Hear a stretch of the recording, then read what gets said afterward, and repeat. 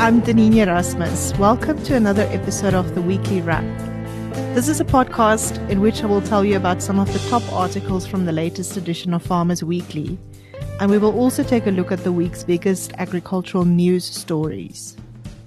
On shelf this week is the 17 September issue, and our main feature in this issue looks at the use of embryo flushing in livestock breeding to speed up genetic improvement. Readers can also learn more about new guava cultivars and about a producer of apple cider from the Western Cape who recently won a number of international awards. Let's first take a closer look at this week's main livestock feature. To stay ahead in the breeding game, farmers have to continuously improve the genetics of their animals. The Stoffbergs, owners of Pladdrift Sussex stud in the Western Cape, makes use of embryo flushing to attain this goal. Pieter Stoffberg explains that embryo flushing is a breeding technique entailing the collection of embryos from donor cows and implanting these into surrogate cows, who then carry the embryos to term. As with any type of breeding, donor and surrogate cows have to be in a good condition for a positive outcome. The donor cows are super ovulated and artificially inseminated.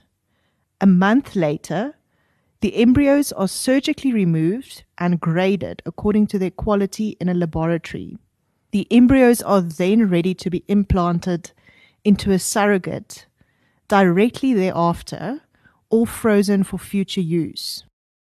Surrogates receive hormone treatment to ensure successful implantation. Stoffberg says the take percentage is between 40 and 50% with embryo flushing, and this is in comparison with roughly 70% when making use of artificial insemination. But he says the take percentage is somewhat higher if you use fresh embryos for direct transfer instead of frozen embryos. The main advantage of embryo flushing is that it allows farmers to produce more offspring from their top cows. Stoffberg explains that cows can be flushed every 2 months to produce offspring, whereas only 1 or 2 offspring can be produced per year via natural breeding techniques or artificial insemination.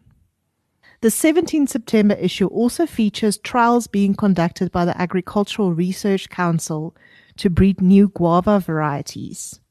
With guava wilt disease obliterating the guava industry in the rest of the country, production is now set to grow substantially in the Western Cape, which is so far still free from this highly contagious fungal disease.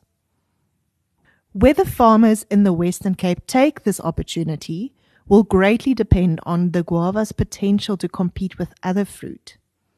Jacques Jordan, CEO of the Guava Producers Association, explains that at the association's annual general meeting that guava orchards are relatively cheap to establish in comparison with other orchards and can last substantially longer.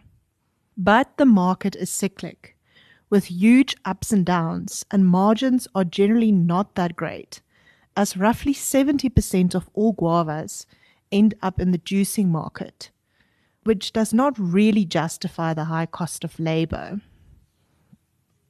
Jordan says that finding ways to divert more fruit to the fresh market, which accounts for roughly 20% of fruit, will render guava production more financially viable. To help facilitate this shift, the Agricultural Research Council's Tropical and Subtropical Crops Division initiated a cultivar evaluation and production program at the Biendon Research Farm near Simondium in the Western Cape. The program started out in 2017 with the planting of 34 promising selections, which were expanded by another 8 in 2019. So far, out of all of the ones that were planted, 5 new varieties were identified as promising based on fruit characteristics relating to fruit size, taste, and quality. But none of these are resistant to any of the guava wilt disease strains. Lucknow, a cultivar imported by Citrigold from India, proved to have resistance to all prevalent strains, but it fell out of this group because it has white flesh, which is still relatively unknown in the South African market. The last feature I want to talk about this week is about Loxtonia, an apple, pear, and plum export farm, which has successfully branched into cider production using fresh apples to produce award-winning ciders. Loxtonia cider was recently awarded the overall champion at the 11th International Cider Challenge. In 1990, Larry Whitfield bought Loxtonia, which was then a prune farm outside Ceres. He redeveloped the farm into an export apple, pear, and plum farm and started experimenting with cider in 2013 as an alternative usage for small and blemished apples. Initially, Whitfield only experimented with different cultivars and yeast combinations during the apple season. He says they made the decision right from the start that in order to be successful, they would need to differentiate themselves from other ciders available on the market. That's how they came up with their from orchard to bottle concept, because nobody else was doing it. Whitfield says most of their competitors are buying from the concentrate market, whereas they are making cider from freshly milled apples. This concept has led them to become fanatical about quality and traceability of all the ingredients that goes into their ciders. They currently produce a range of 8 ciders. Let's now quickly look at some of the top agricultural news from the last week. There is uncertainty about whether poultry farmers affected by the most recent outbreak of avian flu will receive government payouts. 2.7 million chickens have already been culled since an outbreak of the disease in South Africa in April, but it is unclear whether government will compensate farmers for all losses. Isak Breitenbach, the CEO of the South African Poultry Association, said many farmers are still struggling to receive compensation for animals culled during the 27 avian influenza outbreak. At the end of August, advocacy organization Fair Play said in a statement that government's decision not to compensate poultry farmers for culling was short-sighted.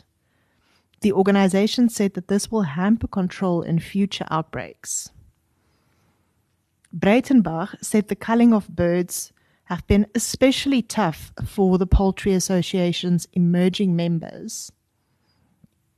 He says that they have roughly 269 egg producers who all have between 5,000 and 200,000 layer hens, but many of these farmers had to cull all of their chickens and have so far simply not been able to replace them again. Now for news on crop production. South Africa is on track to produce a record volume of canola, according to the first production forecast for winter grains released by the Crop Estimates Committee. The area planted to canola was expected to increase by almost 34% to 100,000 hectares. This was projected to result in a near record canola harvest of 195,000 tons, up 18% from the previous season. The outlook for malting barley was, however, much less favorable. According to the Crops Estimate Committee, the malting barley yield for the coming season was expected to amount to about 356,000 tons, which was 40% less than the previous season's crop. Paul Makube, the senior agricultural economist at FNB Agribusiness, ascribed this large decrease in malting barley production to the impact that COVID-19 related trade and other restrictions had on the value chain. This included bans on liquor sales, which reduced malting barley demand. In other news, South Africa's economy expanded 1.2% quarter on quarter, with transport, storage, and communications making the largest contribution at 6.9%. This was followed by agriculture, which made a 6.2% contribution to the increase in GDP, according to data released by Statistics South Africa. Davi Maria, the head of information and marketing at FNB Agriculture, said he expected agriculture's contribution to be in the region of 10%, thanks to favorable production conditions. The summer grain and citrus seasons, nevertheless, ran later than usual, so their full impact is only now expected to be evident in the next term. According to Wandile Shlobo, chief economist at Agbiz, the figures were confirming what had been seen on the ground. South Africa has had its second biggest grain harvest and a record citrus season, with deciduous fruit and wine grape industries all on recovery paths. Thanks to favorable climatic conditions and prices. Sishlobo said for this reason, the Agricultural Business Chamber expected the farming industry to expand by 6 to 7% over the year as a whole. That was it for this week. Thank you for listening to this episode of the Weekly Wrap.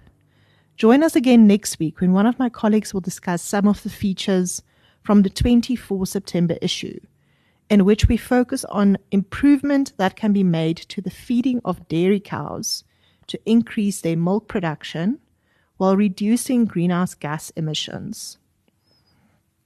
We also speak to a couple from the Eastern Cape who have dedicated themselves to the conservation of Southern Africa's small wildcats, such as the black-footed cat.